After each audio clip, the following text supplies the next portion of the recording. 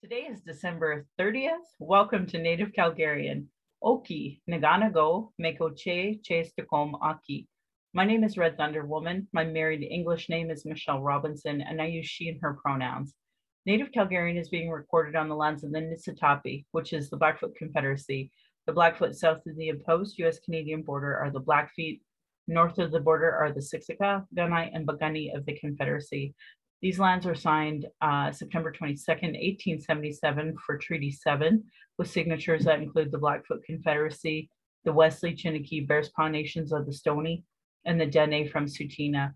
I acknowledge all First Nation, Métis, Inuit, status and non-status across Turtle Island as the keepers of these lands.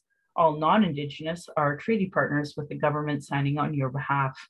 I honor the Blackfoot as the elders and members have been so kind to me on my Red Road journey. Elder Red Crane taught me how to pronounce my spirit name. I was born in Calgary, or in Blackfoot Mohkinstsis as Michelle Elliott, a very English name, which has afforded me privilege in an English colonial world. My mother is Northern Slavey Dene or Satu Dene, but my Indian Act imposed status card by the Canadian government says Yellow Knives Dene. My father is so Canadian. I'm a daughter of the Mayflower and a daughter of the American Revolution while having an Indian Act imposed status card. My Dene lineage roots me in the land of the Hare people, also called the Great Bear Lake people in Treaty 11.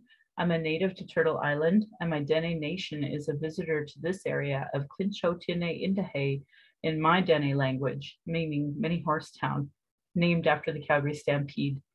Land acknowledgements are critical for creating a safer space for Indigenous, as well as honoring the host as the guest, as a guest, and acknowledging your role as a treaty partner. My humblest apologies to Blackfoot elders, language keepers, as I try to learn proper pronunciation.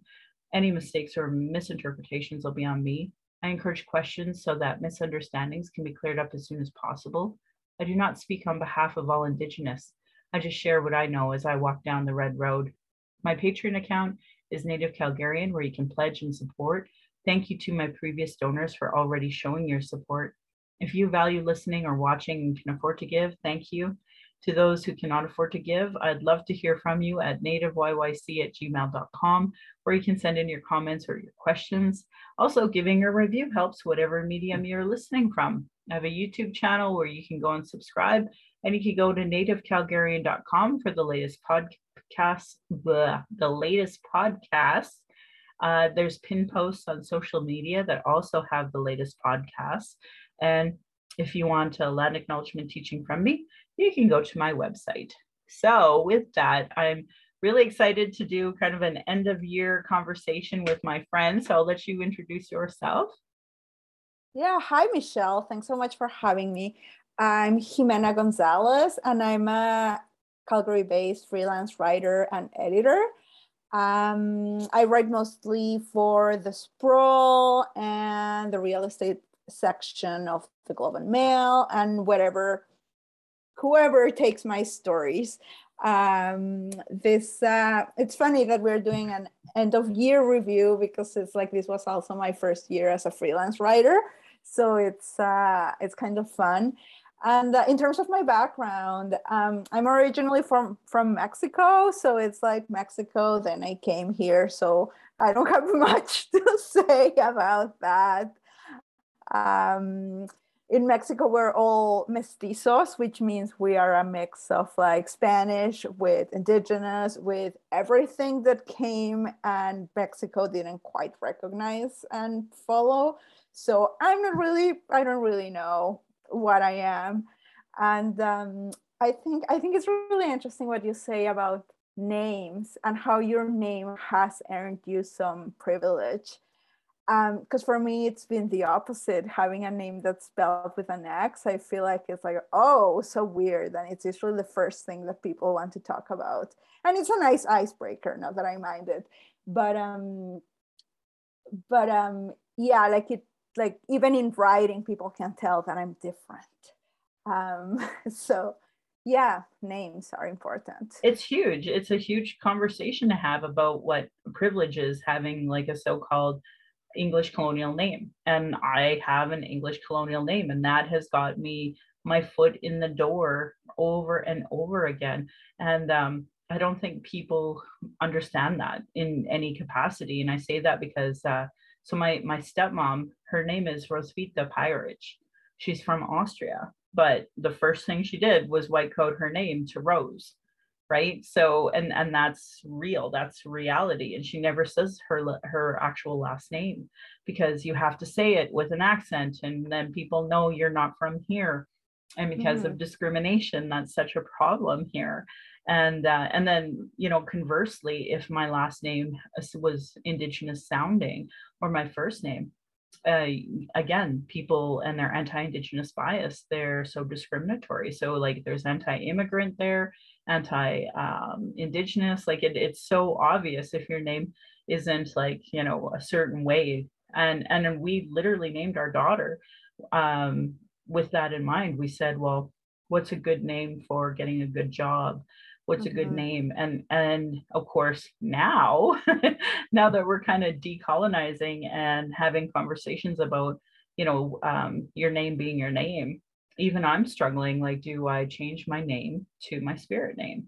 And ironically, in our culture, our spirit name can change. So this one time only by the Canadian or by the Alberta government letting you change your name for free, you know, and it's unfortunate, but for Indigenous people, that means that name's staying as opposed to evolving and having that evolution. Like, it's so funny. I just started a job, and I'm learning a lot about Service Alberta, and it's incredible the amount of classifications they put a person into.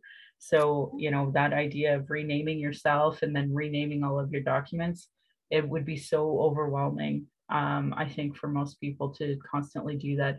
I mean, keeping your address sometimes up to date is enough. Yeah, totally, totally. After I applied for to immigrate here, like I got married and everything, and then I was like, oh, I considered changing my name, and I was, well, I can use my middle name because that's easy, and take on my husband's last name, which is Robinson, by the way.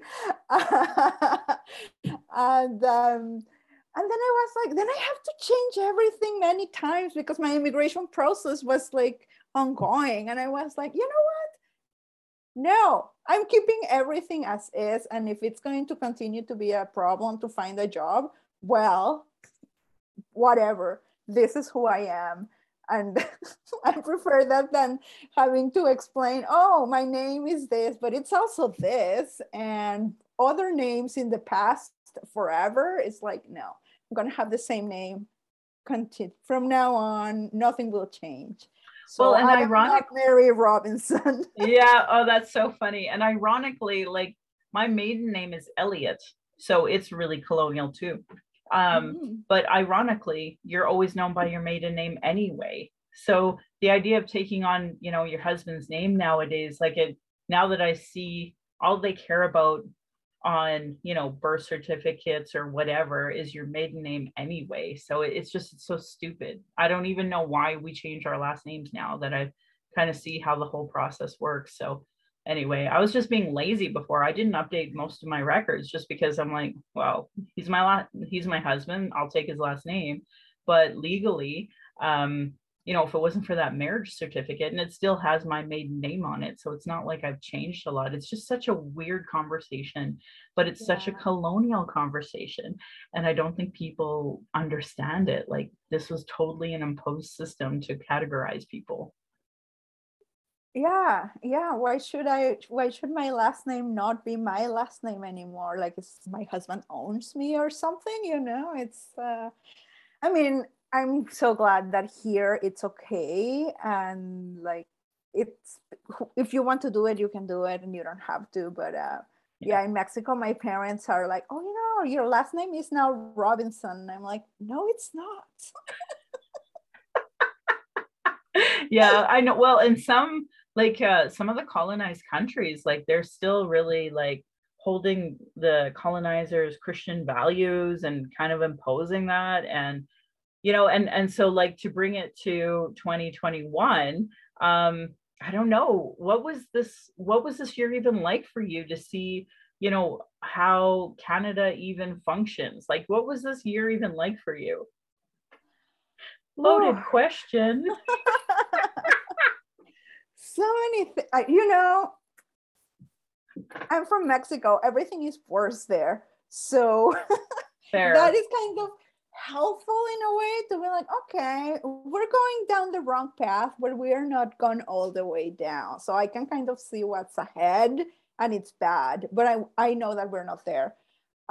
So this year, with all the dumpster fires just popping up everywhere, it's like, yeah, it sounds familiar. This is usually how it goes, especially here in this province. I have a hard time keeping up with the local news, provincial news. That's it. That's where it ends. Isn't Like, it incredible? Like it every day there's like three things that happen. And I thought Trump was bad. yeah,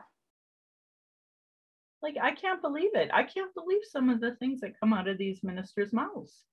And our yes. premier for that matter. And now because of the pandemic, oh, this is a fun fact. My husband and I grew up with Dina Henshaw. Oh yeah, I was going through your podcast episodes, and I'm like, what? Yeah, Wow. yeah, no, they graduated in 93 together, and I graduated in 94. So, like, because they were just a year older than I. And so we all grew up together because at that time, Sylvan Lake was super tiny. You know, like I think when we moved there, it was like 2,000 people. Now it's something ridiculous. But yeah, back then there was only like 2,000 people, and there were still cabins. Like people literally lived in cabins, and now they've done a lot of like demolishing all the cabins and putting up ridiculous houses. And so now it's become a place where you know, like houses are ridiculous. $200,000 houses are, you know, the norm. And it wasn't like that when we first moved there. But I mean, I had a great childhood in the sense that I had like we had the water slide there, and it was like world renowned. And I had season passes, and I had the lake, and it was kind of before too many people were there, and it was too pop like now it's polluted and there's not much fish. Like when we were there, there was like you could go fishing off the pier and catch fish, but now there's just kind of I don't know, it's gross. Yeah. So yeah, and but like it's too bad for the folks that are there now, but I had good memories growing up there at the time. And other than my parents divorcing, that was shit, but what do you do? What do you do with that? I don't know. So yeah, that was a little bit about us. And yeah, anyway, so we knew her. And then when the pandemic happened and everybody thought she was like the hottest news ever, and even the clothes that she wore became some kind of fashion statement at one point in time. So yeah, and yeah. how things changed. Oh God, now she's like really, well, I don't think people think highly of her. I don't think she's very popular anymore. What are your thoughts about it? Yeah, well, I think after supporting the best summer ever, everything like I feel like we still had a little bit of hope that she was kind of holding the fort for all of us, you know, that she was just trying to hang in there for the well-being of Albertans. And then the best summer ever happened. It was like, you know what? I don't think that's why you are here. No. I don't know why you're here, but you don't care about us. Well, yeah, and like even in the States, so like as of right now, their main head fellow said, oh no, we're just gonna go to 5 days quarantining now. And I mean, that goes against the science. Like the most basic lay person knows this now. I like it's obvious that all of the medical community who are in any sort of leadership have been bullied into this, you know, we have to conform with capitalism and politicians. Hey, or is that just me? Like I hope not.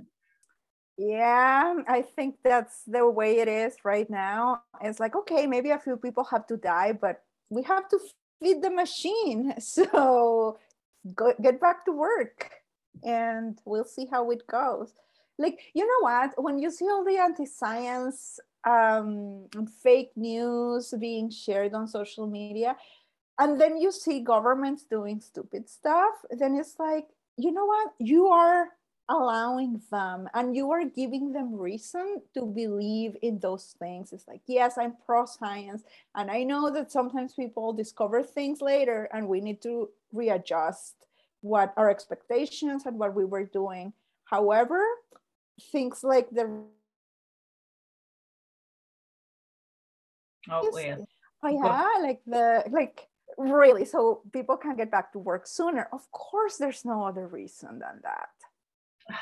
And it hurts. It hurts because it's like, our like the children who can't get vaccinated, like it's so Mhm. obvious they're just being used as guinea pigs, and not just for this phase, but the phase before too. And I don't know, how parents could just go along with this. Like I don't understand it one tiny bit, because they, like, this long-term COVID is a real issue, and we don't really have Mhm. real science towards it, but it seems like we're all just okay with it now. And so anyway, I'm kind of at that point in the pandemic where it's like we all sacrificed, and now for what?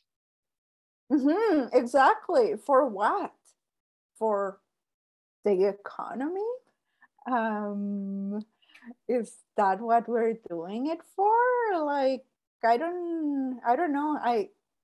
Like this last few months, I was kind of going out more often, and like eating in restaurants for the first time. I was like, well, yes, I don't want them to close down, but then at the same time, it's a little bit of like, well, yes, I want you to stay open, but I also don't want to get COVID. I don't want your staff to get COVID. I know, I we were doing takeout, like, So, yeah, lots of takeout to try to make up for that too. But at the same time, it's back to that. So we had like this major issue happen in our life where we thought, my husband got laid off last year, and we were getting close to the end of the year of unemployment. So he was looking pretty desperately, and found a place in Lethbridge. It seemed like such a great dream job. So we went down there. And what ended up happening was we were there for, he started in May, and then November, they laid him off unexpectedly, and lied to his face all the way up to that moment, saying, "Oh no, things are fine, things are great." And he was like, "Oh, okay, things are okay." So we didn't see this coming in any capacity. And in this time, we were renovating our house to sell it. So we, when he lost his job, thankfully, we had a bid that the person who was bidding chose not to go along with it. And thank God they chose the same day he got laid off, because that was the easy decision for us to come back to Calgary. so you So, came back to your home. yeah, we did, That's but so good. with lots of debt, right? Because we were Yes. doing the renovations, and like we were paying, like, rent is ridiculous. We were paying rent there while paying our mortgage here for months. So while trying to move. So then the wear and tear of our vehicle, like it was such a financial drain. I can't even.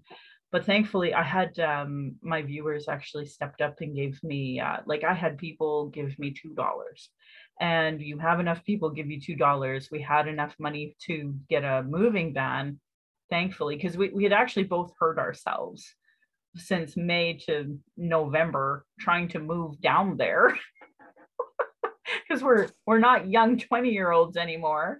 So it was like we had to get a truck, and we did. We packed and packed and packed the truck.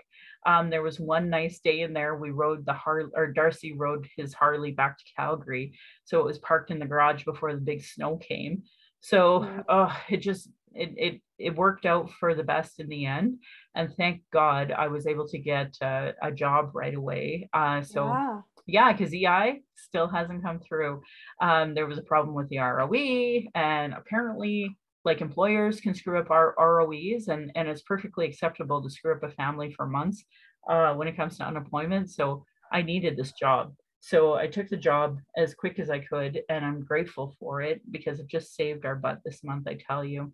And so that was a pretty major event that happened on top of all of the, I just don't even know how to say it, insanity of COVID-19. Like, it was just such an incredible year for us. Like, I'm so tired of it. I can't wait for it to be done. I can't wait to break ties completely with Lethbridge at this point. Holy. Yeah. Yeah. So that it's been pretty wild, a pretty wild ride. But my community, like, and when I say my community, I mean, I don't understand why people follow this podcast, but they do.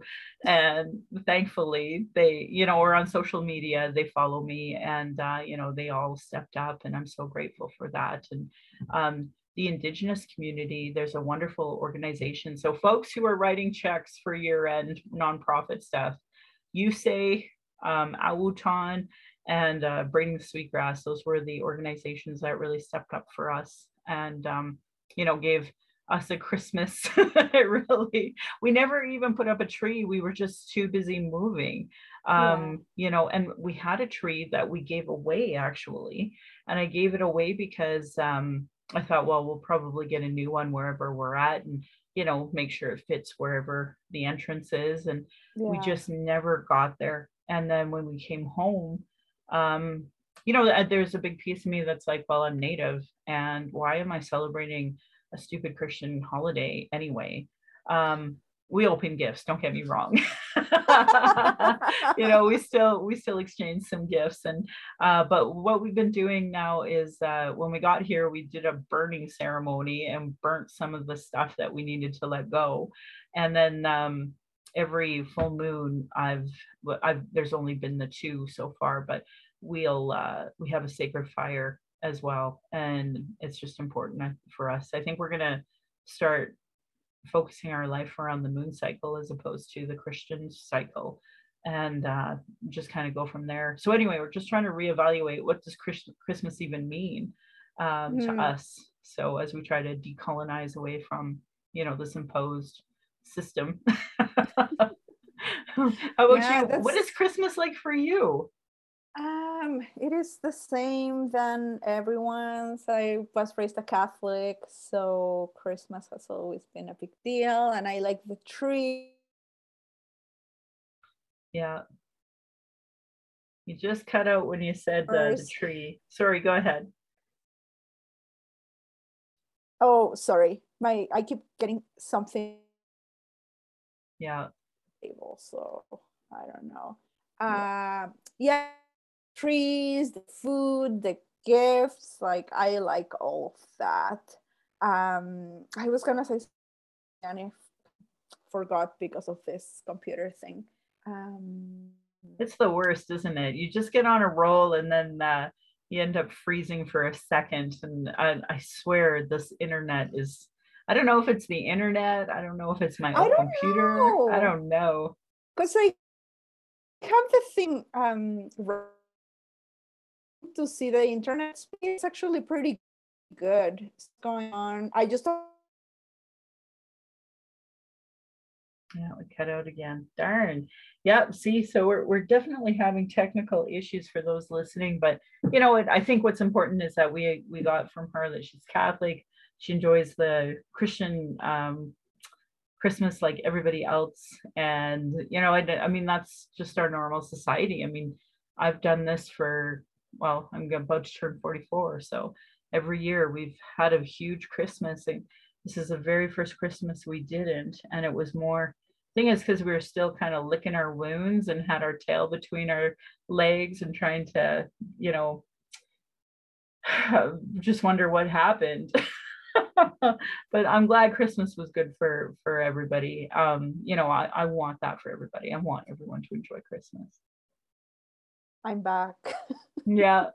So as a Catholic, what was it like for you to hear all about these the graves around the residential schools? Well, yeah, that's I mean, I won't say shocking, because we all know the reputation of the Catholic Church. So it's not like that, right? But it is very distressing that it was able to remain concealed for decades and unacceptable, right? And I don't know, like I'm not a practicing Catholic, so it's like I have my distance to it. Um, but yeah, like I, I don't know. And I like, do you really think the church can do anything to repair the damage, like beyond money? Like, can the damage really be undone? Yeah, so I think so the damage was done really badly to me, and not just by the Catholic Church this year.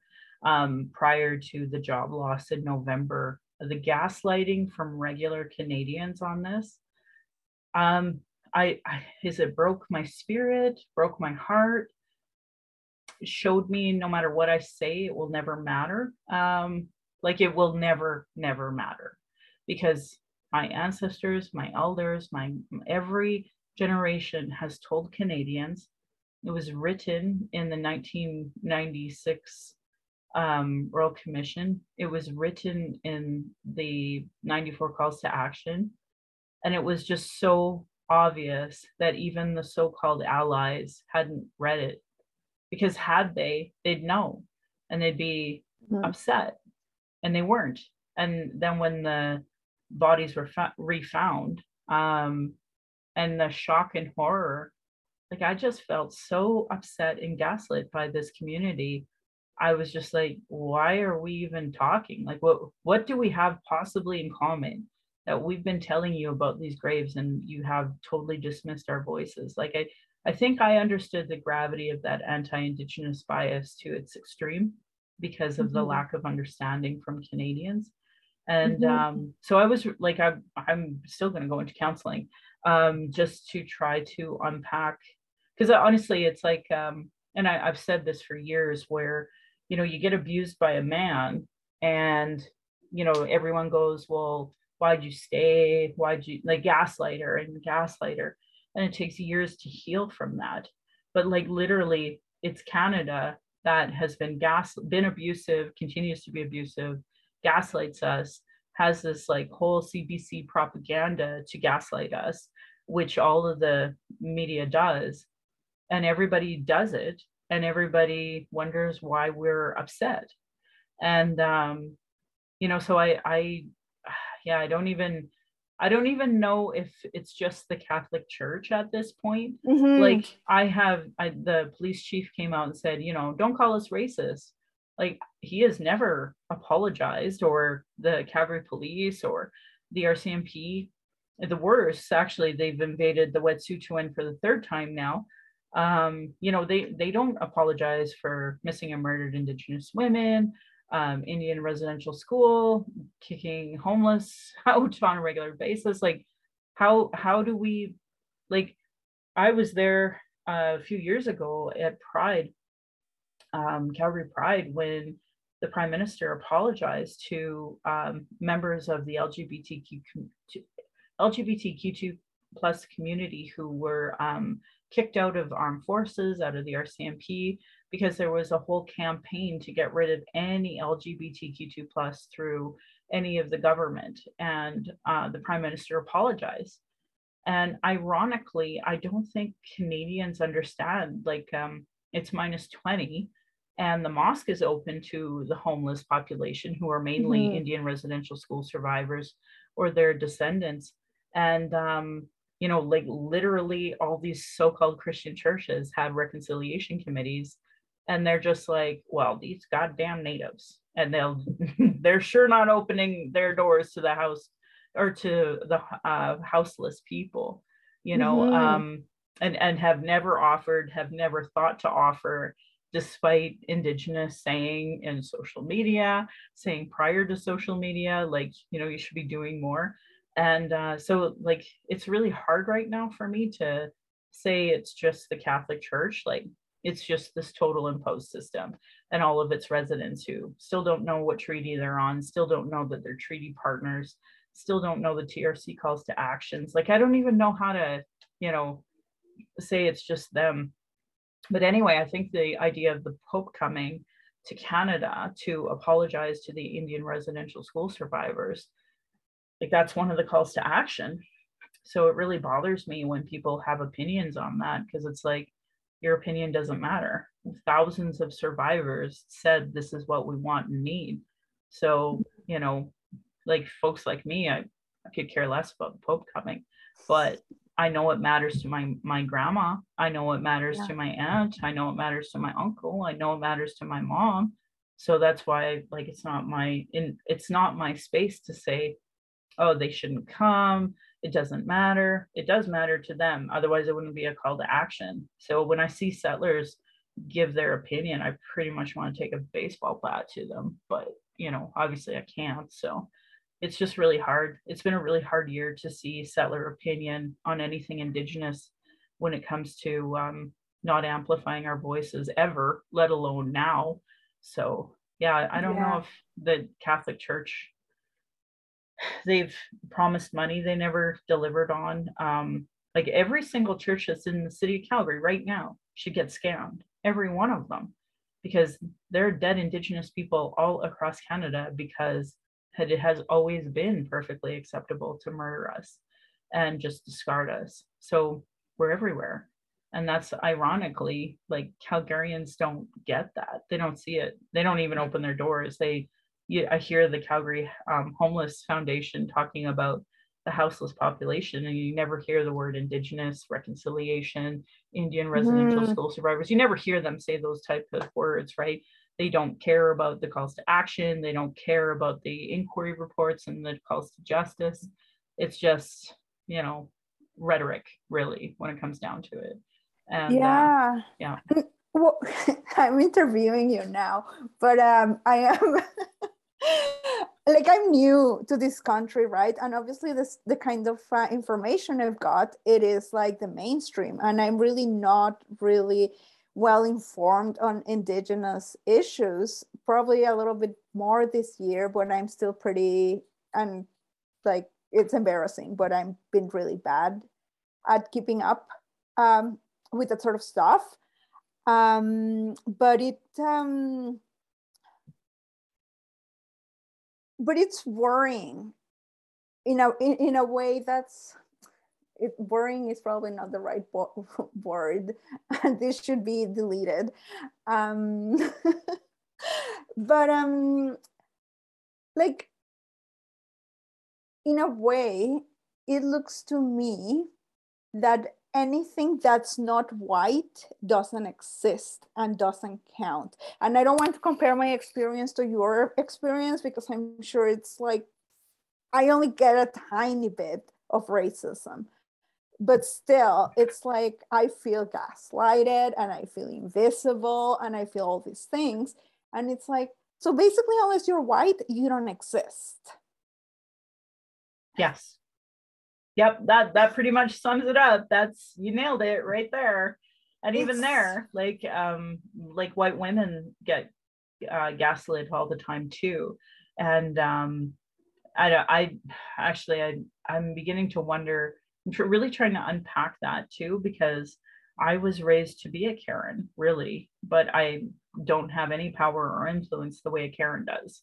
So like, it's really hard to understand, you know, why there's always this underlining assumption that we have any power at all. And even for women, like, I see white women sometimes the most disempowered, unless they're going to attack an Indigenous person, and then, man, then they're a full Karen, like they're full out there, or Black people or any other immigrant that they deem lesser than them. Like, you see it, and it's so awful, but that's our society, right? And it's always been that way. As far as I can remember, violence against women has always been okay in North America. So yeah, it's really hard. And I see gaslighting as like the beginning form of violence against women, right? Where or any community for that matter, right? Is just saying, oh no, you didn't remember it right, and trying to assume the worst of the person instead of like listening to them and letting people have their experience fully. So it's it's hard. And then, you know, I've watched my stepmom and her family trying to deal with Canada's ways. I mean, honestly, they're Austrian, so they're white, but yet, because they have an accent, they weren't treated the same as if Mhm. not. And my mom, and you would never, she doesn't have an Austrian accent whatsoever. So you wouldn't know actually. And actually, people have mistaken us to be blood, even, which is kind of funny. But anyway, so I've seen the immigrant experience through those eyes.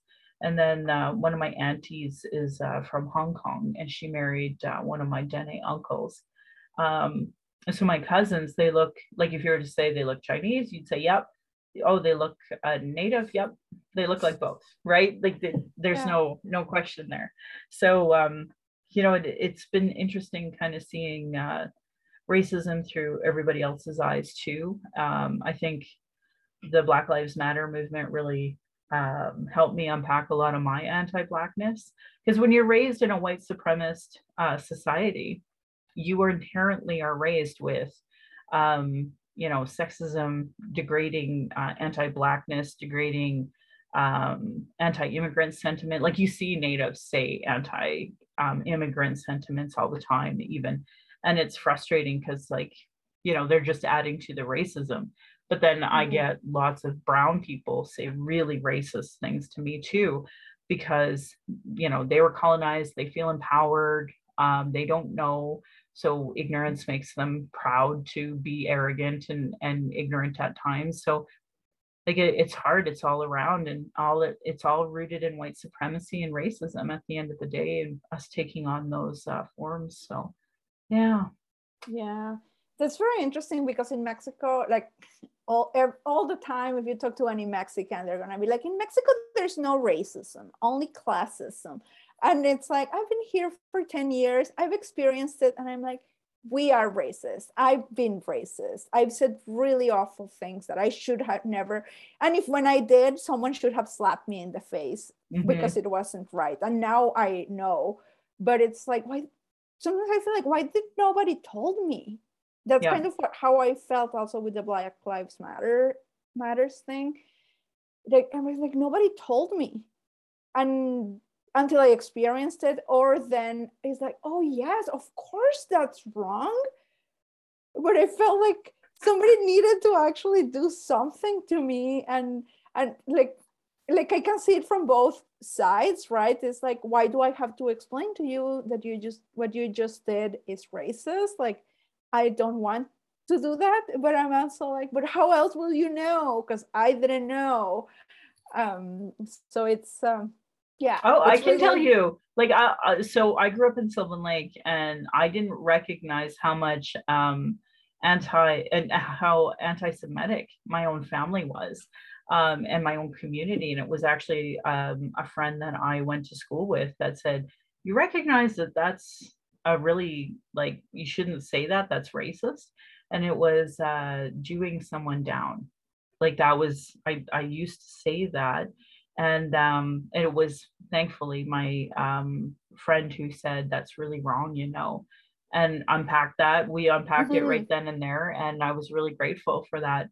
That was probably the first time I remember somebody calling me out on my racism, and I'm really grateful for that moment, frankly. And of course, later when you're unpacking, how normalized it was to have crosses burning down the street in Caroline, and having someone like this. We had a teacher in central Alberta that used to teach Holocaust denialism, actually. Yeah, no. That was here, Keystra. A lot of folks might know that. One of the reasons why I follow Warren Kinsella's work is because he wrote about that. It was called Web of Hate. I have it somewhere, this book, and it's still one of my favorite books, because I think a lot of people don't understand how much anti-Semitism was in central Alberta at the time I was growing up in it. And ironically, one of my grandpas actually fought Nazis and got a Purple Heart for it. But yet here my own family says anti-Semitic crap in my own circles, right? So thankfully a friend called me out on that. So it's so funny how that all works out. But yeah, I had to unpack a lot of it, despite uh,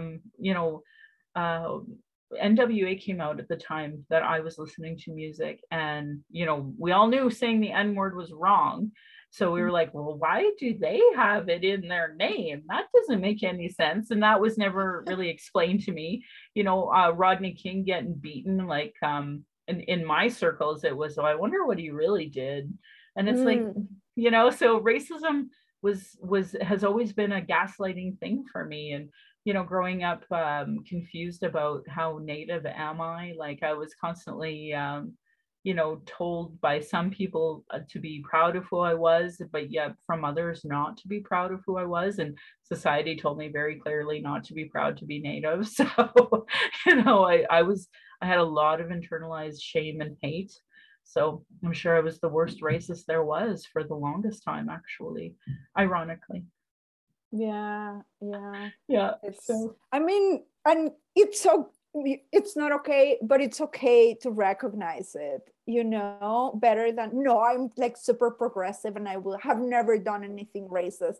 Like, no, we all have. And I said the N-word in front of one of my favorite friends, actually, and it just came out, and I was literally saying, you never say the N-word, and then I said it.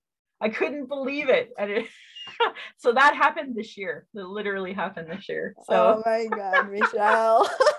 I know. It was so embarrassing, but it happened. So just to add to your point, though, that, we all do it. We all have to unlearn it, and we have to be very conscious of it. And if it's hard for me, I do understand it being hard for other people. But at the same time, I do wish that people listened when we said this is problematic, Exactly. Instead of explaining back why it's not problematic, because it's usually how it goes. Oh, no, it was not racist.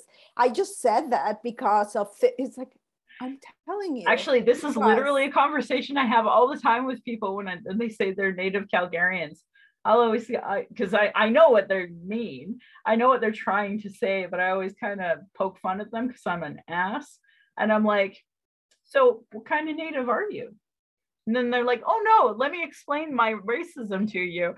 And it's like, yeah, I know what you're trying to say, but I'm trying to point out that, it's problematic for you to use the term Native and Native whatever. Oh, I'm a Native this, Native that. Are you sure? You got that Indian Act Post status card? You sure you want to use that term? Yeah. I have lots of people prior to me really walking down the red road say really racist, really, really, really racist things against Natives, and I just pull out my status card, and then they'd like apologize and trip over themselves apologizing. But the fact that they felt empowered enough to say it to me. Yes, I bet you get some of that, they think you're one of them, and it's like, nope. Yeah, no, but it is kind of like, I don't have a lot of moments where I get to watch people eat it. So anyway, back to 2021. Right. What are some things you're looking forward to in 2022? Because I don't want to say the words, oh, I can't get much worse, because as soon as you say that, it does. So I don't want to say those words. But like, is there anything that happened in 2021 that you're like, this will not happen in 2022, and I can't wait for this not to happen? Wow. I can't wait for another wave not to happen once we're done this wave of COVID. Like, seriously. I hope this is the last one. Right? How many damn waves do we have to have? Yes. Like, it is just difficult. Like, let alone the economy and all the crap, capitalistic stuff, but just the social connection, I would love to be doing this in person. And all the people I interviewed this year, like interesting people that I would have loved to be face to face, and I could say hi to them in the street if I saw them. But instead it's like, oh yeah, I met all these cool people, but I will not recognize them if I see them. Right? And it's not the same way. This is not face to face. I know. I have so badly wanted to meet you face to face. That Jeremy fellow, I actually, I feel like me and him don't mesh right on Twitter, but he's like, I can read his writing. He's such a great writer. So I'd love to meet him in person one day, and hopefully we can sort things out. But yeah, just there's so many cool people I want to meet in real life. I'm really grateful I know Taylor McNally in real life. I really lucky to have gotten to know her. Adora, like I know her in real life, so that's been nice. But there's a few people I just want to see in real life and I can't. My friend Sima, I feel like we used to always go to all these events together, and I just miss her. I just miss being around her. My friend Chantel, I just miss them. So I gotta sneeze. And that's the thing. So this week is this like wave of COVID. And every time I cough, every time I sneeze, I'm like, oh my God, please don't let me be asymptomatic. Don't let this be the one symptom I have. Yes. So, and now, so apparently we can go get these at home kits. Have you gotten one yet? I did, yeah, but my husband got his right away because he just happened to be by a pharmacy when it was opening, and he just went in. But we had to shop around to find mine. It's been, yeah, like we did our test before because we went to Jasper with my husband's parents. That's where they live, and yeah, they're old, so we had to do our little tests to make sure we're not bringing the plague Oh, over. it's the But worst, isn't it? Like I would never, I don't know if I could live with myself if I yeah, knew I had COVID and, or not even that I knew, like if I had even COVID, if you didn't know. no, but like if you didn't know and you spread Yeah, it, like I think yeah, I just don't know if I could live with myself. I'd feel so bad. yeah. So obviously I don't understand these anti-maskers and anti-vaxxers at all. Ironically, because we delayed vaccines for my daughter. We did Mm-hmm. because I was like, I don't know, she's only like this big. I don't want to put that much in her. And then when she got older and she could like articulate how she was feeling, of course I feel way different about it. But Right. at the time, so she was exposed to chicken pox, and she was 5, and we hadn't exposed her so that she wouldn't have to get that vaccine. Um, so ironically, I do understand anti-vaxxers to a certain point, just not these Mm-hmm. types. Like this type, I like there's a responsibility. When Samantha was exposed to chicken pox, I kept her home for the full 14 Mm-hmm. days. And it was like the day before she showed the pox. People were like, are you sure she just can't go back to school? I'm like, no, you gotta wait like 2 more days and then we'll send her if she's fine. But no, then she broke out and had the full out chicken pox symptoms, fever. She felt awful. She hated it. Don't blame Oh, her one tiny bit. Um, but at least it's done. It's over with, right? And my yes. stepmom, she never got the chicken pox until one of my brothers did, and then she was sicker than a freaking dog, and I remember that. So she would have been in her 30s at the time, and she said it was the worst thing ever. So she totally supported me giving Samantha her chicken pox at the like age of 5, right? Yes. Yeah, better get it over with when they're kids. Right, right. Yeah. But with this COVID, like we don't know much about it. We don't know the long-term effects, and now we know after 2 years, like it's not fun. So Yeah. obviously, like the soon as I could get vaccines, I did. I have all 3. My daughter has 2. I don't know when she'll be eligible for 3. So anyway, my Yeah. husband, he has his 2 as well. So I don't think he's eligible for his 3rd yet. I don't For know yet. certain. Yeah.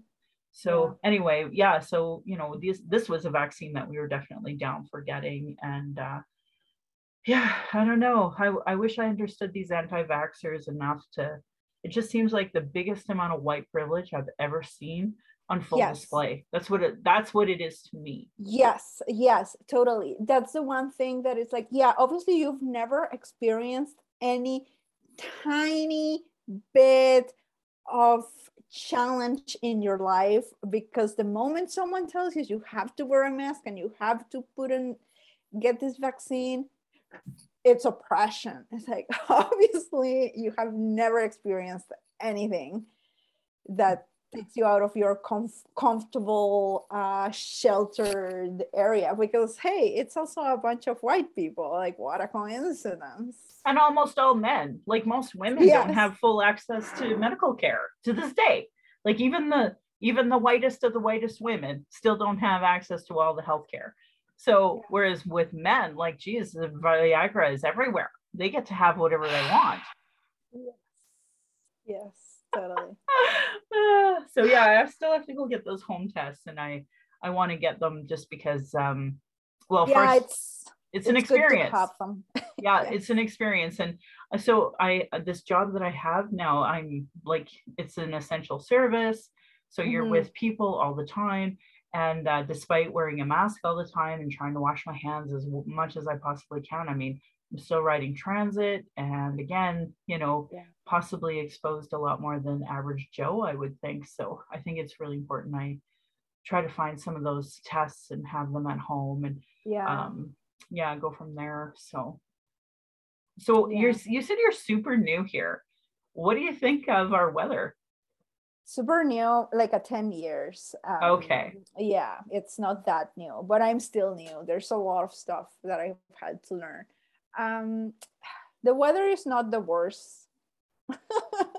I kind of like the cold, and then I don't know, it doesn't last forever. So I don't know. Did you become much of a skier or maybe a snowboarder? No, I'm too old for that. I'm scared of breaking my bones. Yeah, no, that's fair. I'm still not into it. Even skating, I don't like skating. Yes. Not my thing. So it's kind of funny because like, you have all of these people who love winter sports, and I'm just like, no, I like to read and watch Star Wars and make fun of politicians.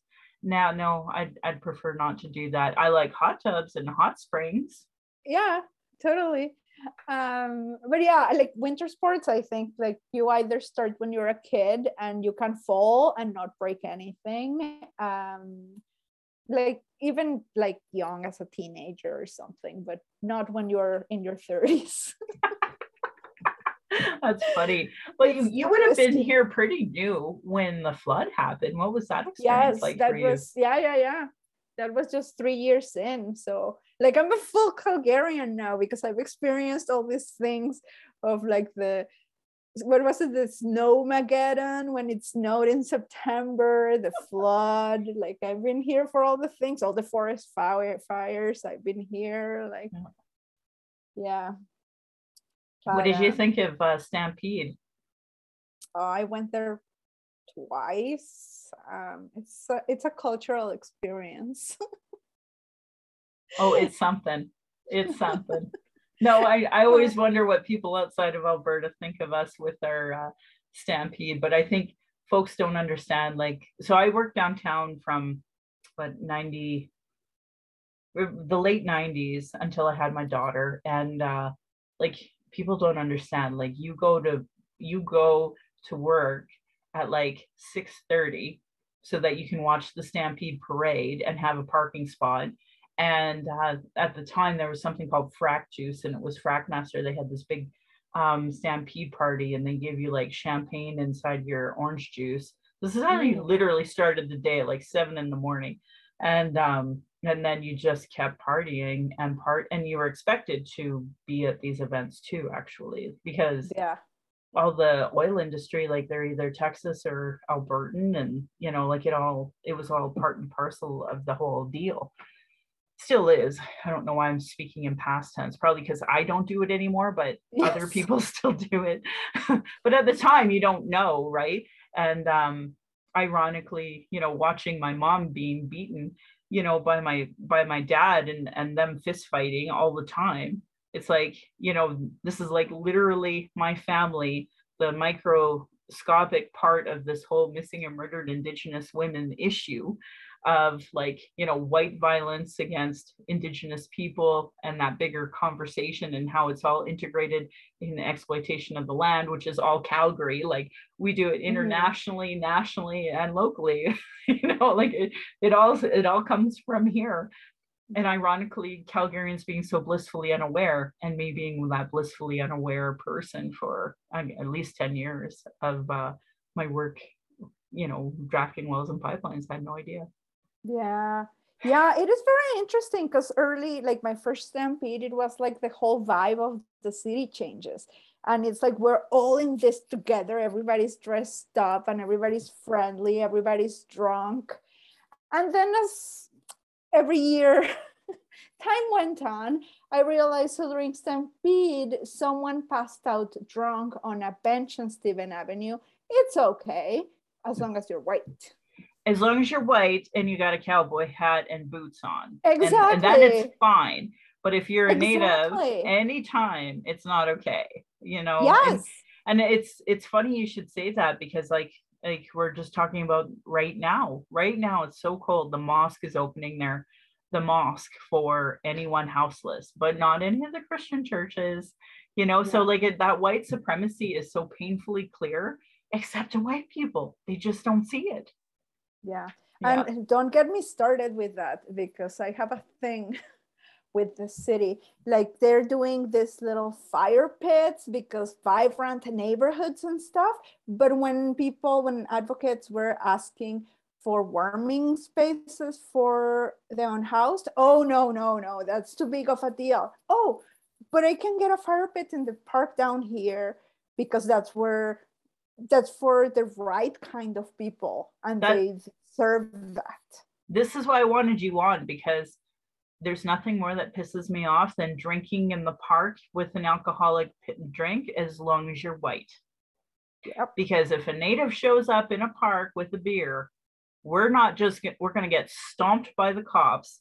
Everyone's going to blame us for it. But as long as Giancarlo and Kara and his crew do it, then it's fine. Then it's totally cool. And it's like, that's not okay. That is a huge double standard.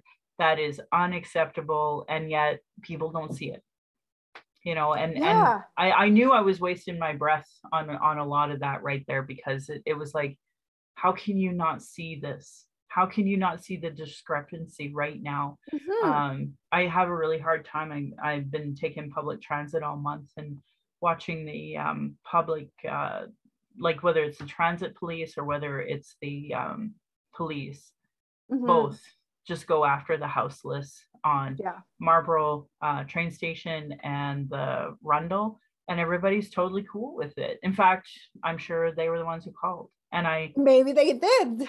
it's so hard. It's so Yeah. hard because it's like, here are residential school survivors right here. We so-called reconciliation time, and you guys are boot stomping and killing people. Like, I can say the names, like Robin Fiddler, Sonny Crazy Bull. Like, these people are literally dead thanks to the men in with guns, and everybody's cool with it. And I cannot wrap my brain around it. And we're supposedly all about reconciliation and the Mm-hmm. MMIW inquiry, and we're not even close. My counselor blocked me on Twitter, so I can't even have this conversation with him. I'm literally the co-chair for this city on Yeah. MMIW. It's incredible. It's like, if there was ever a time I felt more gaslit, it's right now, and I Who's your can't. counselor? Chabot. Oh, Yeah, I of like an idiot. course. I actually put his sign up when he was running for mayor on my lawn beside Nenshi, because I wanted to support them, and now he's blocked me on Twitter. So yeah, it's such bull crap. You try so hard to build these relationships with people who don't really want to listen to you, and then the moment they figure it's convenient, they block you. And it's like, he doesn't have a clue how hard it was for me to even try to have this relationship with him, and put, you know, kind of put to the side some of his comments because of ignorance, you Mm-hmm. know. And then him do that, like he has no concept of it. So it's just like, and Yeah. it's not just him, like Giancarlo, like so many others I tried to have these relationships with, and they just, I'll never forget, one of his staffers tweeted out on Canada Day, it's really too bad if you can't enjoy today. And I was like, she didn't say it at me, she was just kind of saying it generally. Mm-hmm. And I was like, you're spitting on every Indigenous person with this comment, and you don't even know it because of your arrogance, right? And so I'll never forget that. And this was, of course, after the discovery of all of the well, the Mhm. rediscovery. Like I don't like that term discovery because we've always known they were there. We've always told Canada they were there.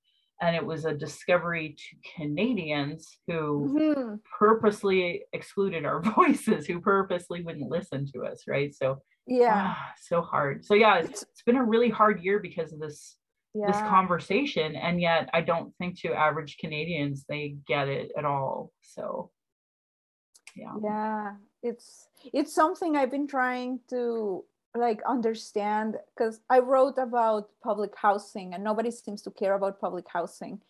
And it's like, okay, so there's people we don't care about, like, and by we I mean like the society at large. It's like there's these things that for some reason don't get to us. So unhoused people, we don't care. Indigenous people, we don't care. Overdoses, like we care, but we don't. You know, it's like, oh yeah, that's too bad. Sad times. Or we're going to wear an orange shirt or something to commemorate. But it's like, but you don't really care. I know you don't care. Right, and not putting together the importance of it, like just not getting it. And so a Yes. big thing that happened was after the CBE was shamed into it, they finally changed the Langevin name, but out of Mhm. principle they just wouldn't do it because they were like, you fucking native, you're not going to tell us to change this name. It was just, they were so staunch about it. At one point in time I was trying to engage with them, and literally one of the trustees said, well, this is a problem that's been ongoing and will continue for generations. So it was like she literally spit in my face with the whole, I don't really care that your kid's not in our schools. We're not going to do anything about it. Yeah. Like that was just so normalized for her to say to an Indigenous mother. And it's on record, like it's on video even that she said Mhm. this. And everybody's like, totally, no, it was totally fine. It's like, oh, okay, well, as long as you've normalized this kind of racism as well. Cool beans. So that was kind of good that they finally did it. They just took the sandstone sign off. I was going to go check it out when I had some free time. Maybe tomorrow I will. Mhm. Or maybe, I don't know. I thought maybe I could do it sooner, but I just can't. I don't have the time and energy like I Yeah. used to when you're working full time now. So Yeah. it's too But bad. do you think that, I mean, because it is somewhat symbolic, like, oh yeah, we remove this, but then it's like, all done, and you move on. You Oh, know, like I honestly, feel like it's they patted themselves on the back with yes. a tweet. And I just felt like punching them all in the face. Like, you didn't do this. You fought us every step of the way. You spit Hmm. on us every step of the way. And now you're congratulating yourself for doing this?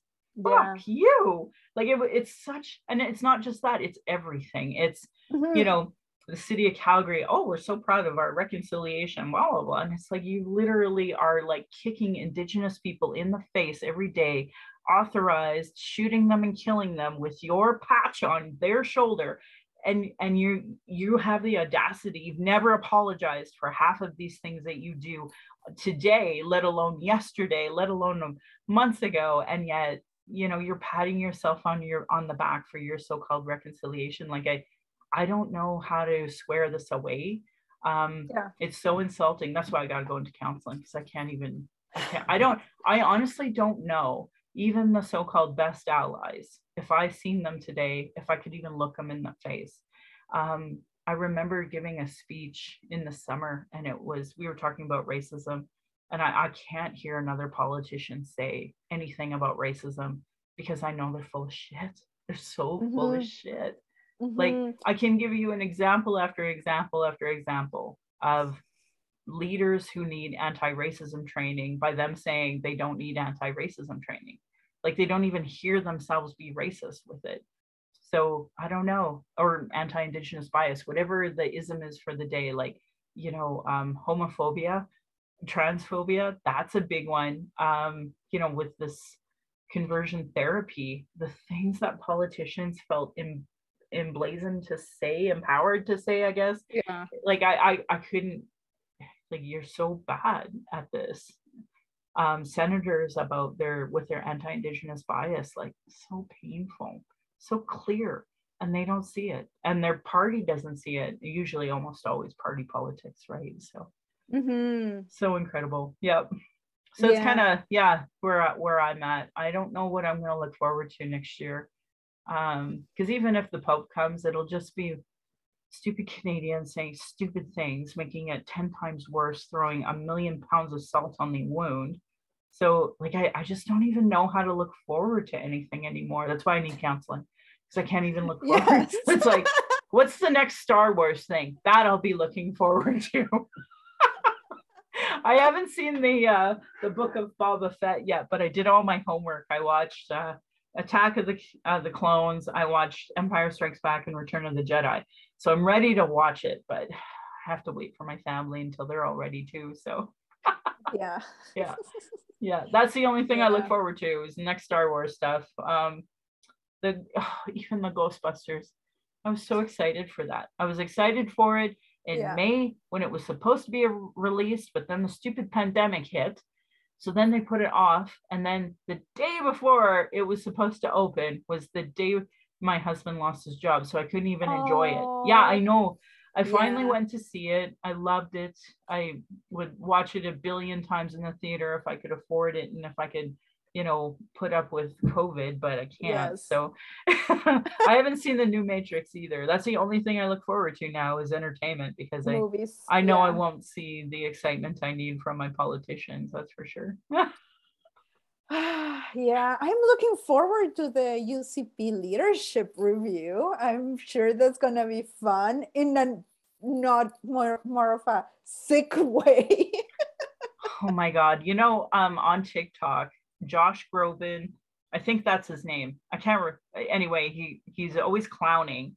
And Trent Daly, he's really good on TikTok. Like there's a few folks that make fun of Alberta politics, but I'm like, oh, thank God for this.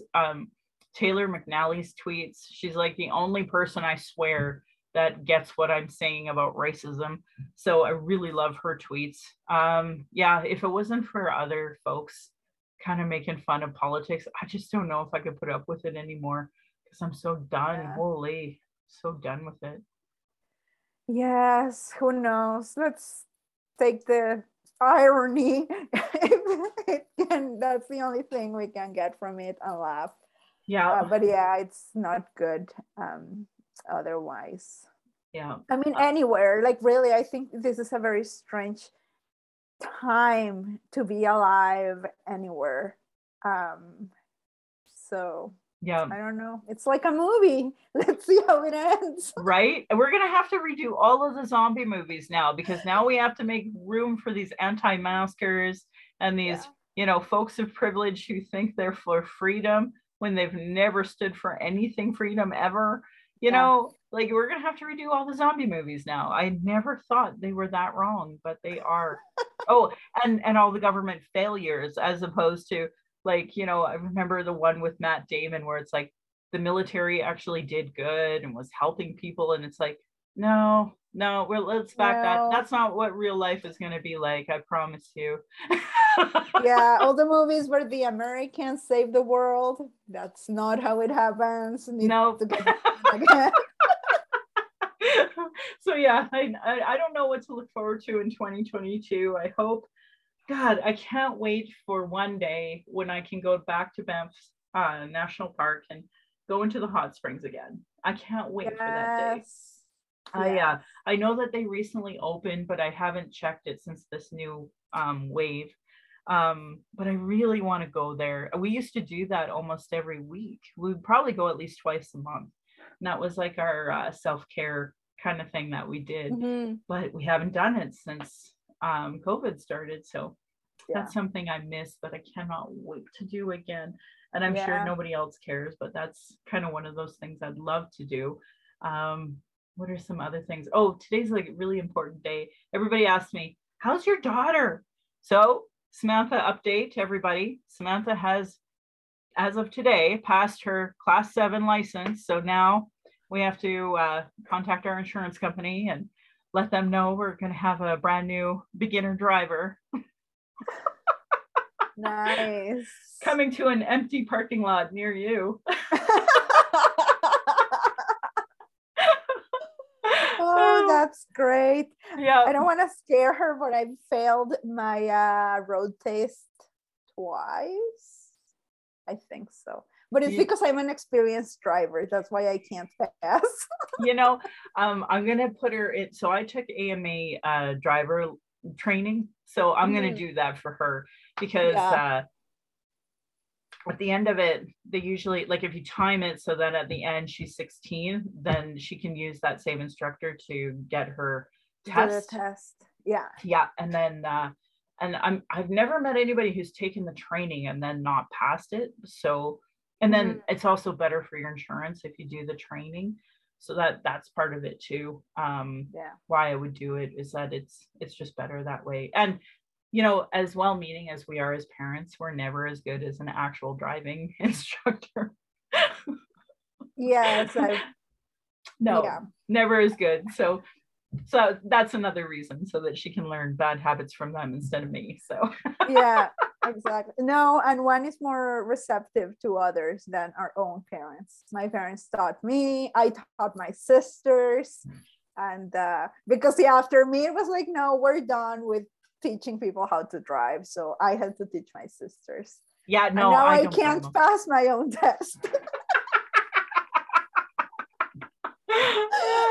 That's so funny, hey, how that works out. My God. I was one of the first people to get a license of female in my family because my family is old school and they're like, only men drive, right? So yeah, no, I've been driving. My husband was like, what? No. And he like literally gave me the book and we drove from Sylvan Lake to Red Deer. He's like, you got 20 minutes to study this book. And that's how I got my learners. So good. Funny. That's how that works. Anyway, I really appreciate you being on my show, talking about, ridiculousness of Calgary from your point of view. I've read parts of your blog. I love your blog. So I'm going to put a link of that in this as we share it, because I want people to be paying attention to what you're doing. I love The Sprawl, one of my favorite news agencies. So obviously, if you ever have any great articles, I try to retweet those too, because I think, independent media is the only kind of way we're going to have any more clarity. I'm sure the CBC executives are all conservative appointed executives. So, to me, I think the CBC is super conservative. And ironically, out here in Calgary, everybody's like, those damn liberal CBCers. And I'm like, oh my God. I know. If you're Indigenous, and like, to me, I hear the racism coming from them all the time. And it's like, does not anybody else hear this? Oh no, you're all white people that listen to this, not just, of course not. I guess so, but yeah, I agree.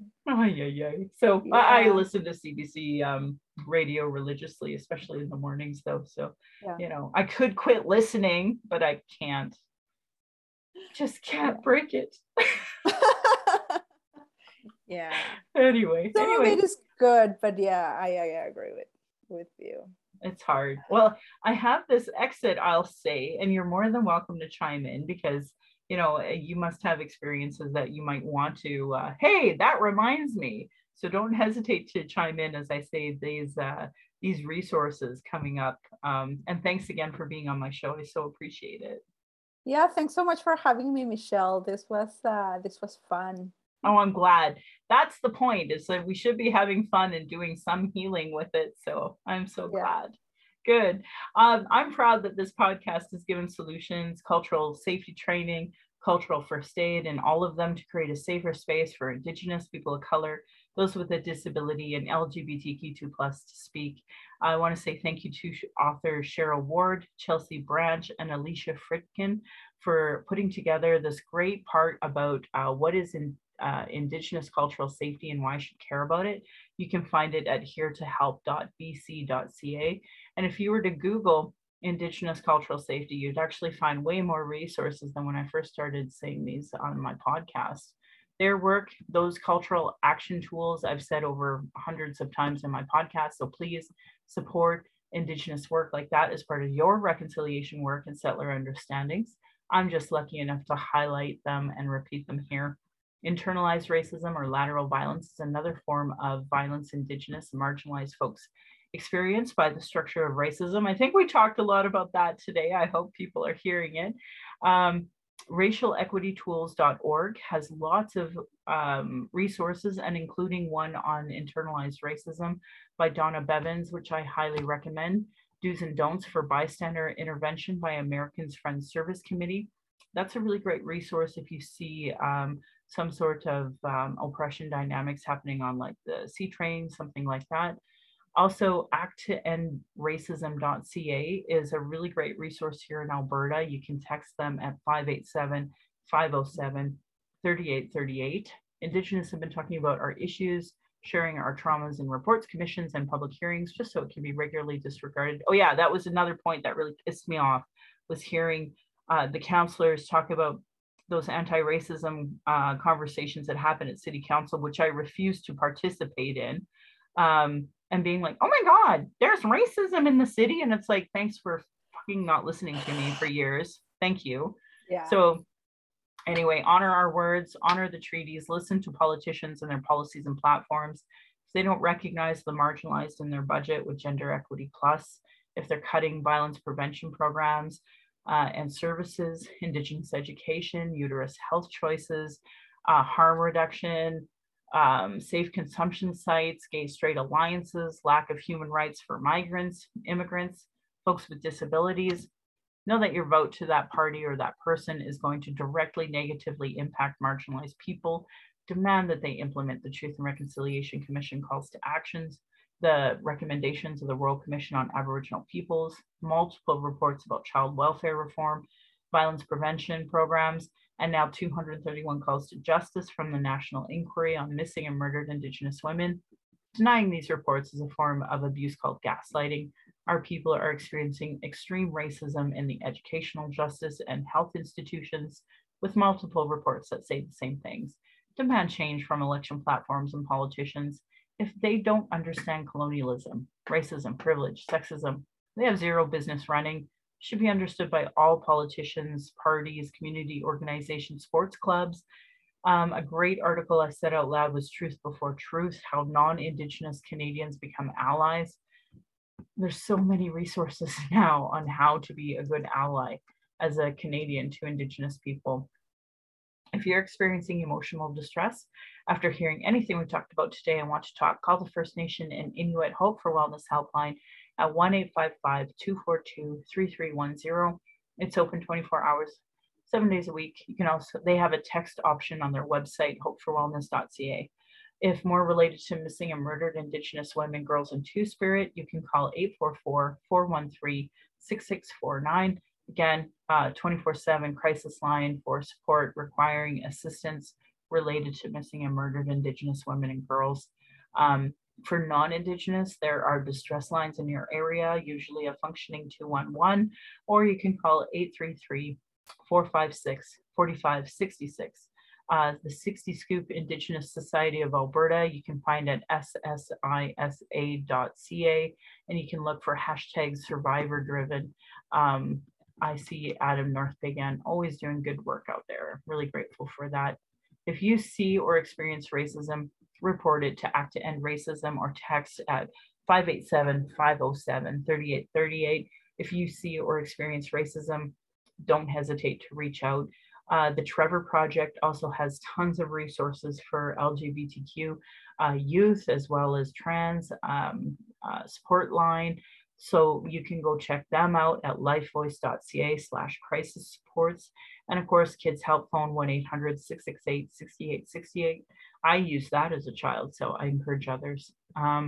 Violence is my everyday reality. Every Indigenous generation faced it. That's why I started this podcast, to speak freely, without interruption, without tone police, without leadership shaming, without gaslighting questions, as many people don't want to hear an Indigenous opinion, but sure want to tell us theirs, even though it's rooted in ignorance.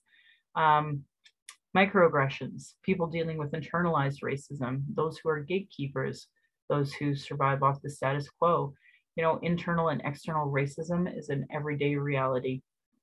I want to say thank you to my ancestors, my granny, my mom, of what strength looks like through your example. I want to thank my dad for teaching me to be strong and blunt, my stepmom for showing me what a proud culture is through her Austrian family and roots, and for teaching me to be a proud Calgarian. It's through her I'm a second generation. I want to say thank you to my husband, Darcy, for producing and editing the show. On top of being my husband, my childhood friend, father of our child, and support down my journey of the Red Road, he has witnessed decades of racism and sexism. To our child, who we are blessed to learn from daily, we are honored you chose us. You give me daily accountability to be a better and stronger person. I hope my daughter and my family will be proud in the future of us trying to discuss these present day issues in a way that they'll understand. My native Calgarian Patreon account, boy, I tell you, saved my butt this year. I cannot thank you all enough. That's where you can pledge and support. Thank you everyone for showing your support. If you value listening or watching and you can afford to give, thank you. For those who cannot afford to give, I'd love to hear from you at nativeyyc@gmail.com, where you can send your comments or your questions. And for folks who e-transfer, that's usually the best way. Password Calgary. I now have a YouTube channel where you can go and subscribe. You can go to nativecalgarian.com as well and go to my pin posts on social media. And lastly, I want to give side eye to those Calgary rabbits. You're lucky I'm not tradish. And my beautiful cousin responded, or you'd be in my dish. Thanks for listening and all the best to you all for 2022. And I pray that everybody has a safe holiday as well. Thank you for listening. And thanks for being my guest.